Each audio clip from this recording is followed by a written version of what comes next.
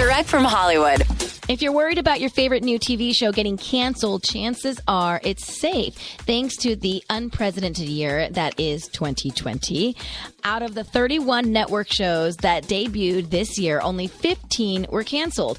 Breakout hits like Liv Tyler's 911 Lone Star on Fox were obviously given a second season order, but networks also decided to give a chance to shows that performed only reasonably well, like the ABC legal drama For Life. Now, there's a couple reasons for this, starting with the trend in recent years to give shows more time to find their audience, but it's also due to the fact that the pandemic caused many shows to halt production mid-season. And with so much uncertainty, networks decided it's easier to stick with the shows they already have rather than seek out new material. So expect a lot of familiar faces when the fall TV lineup debuts later this year.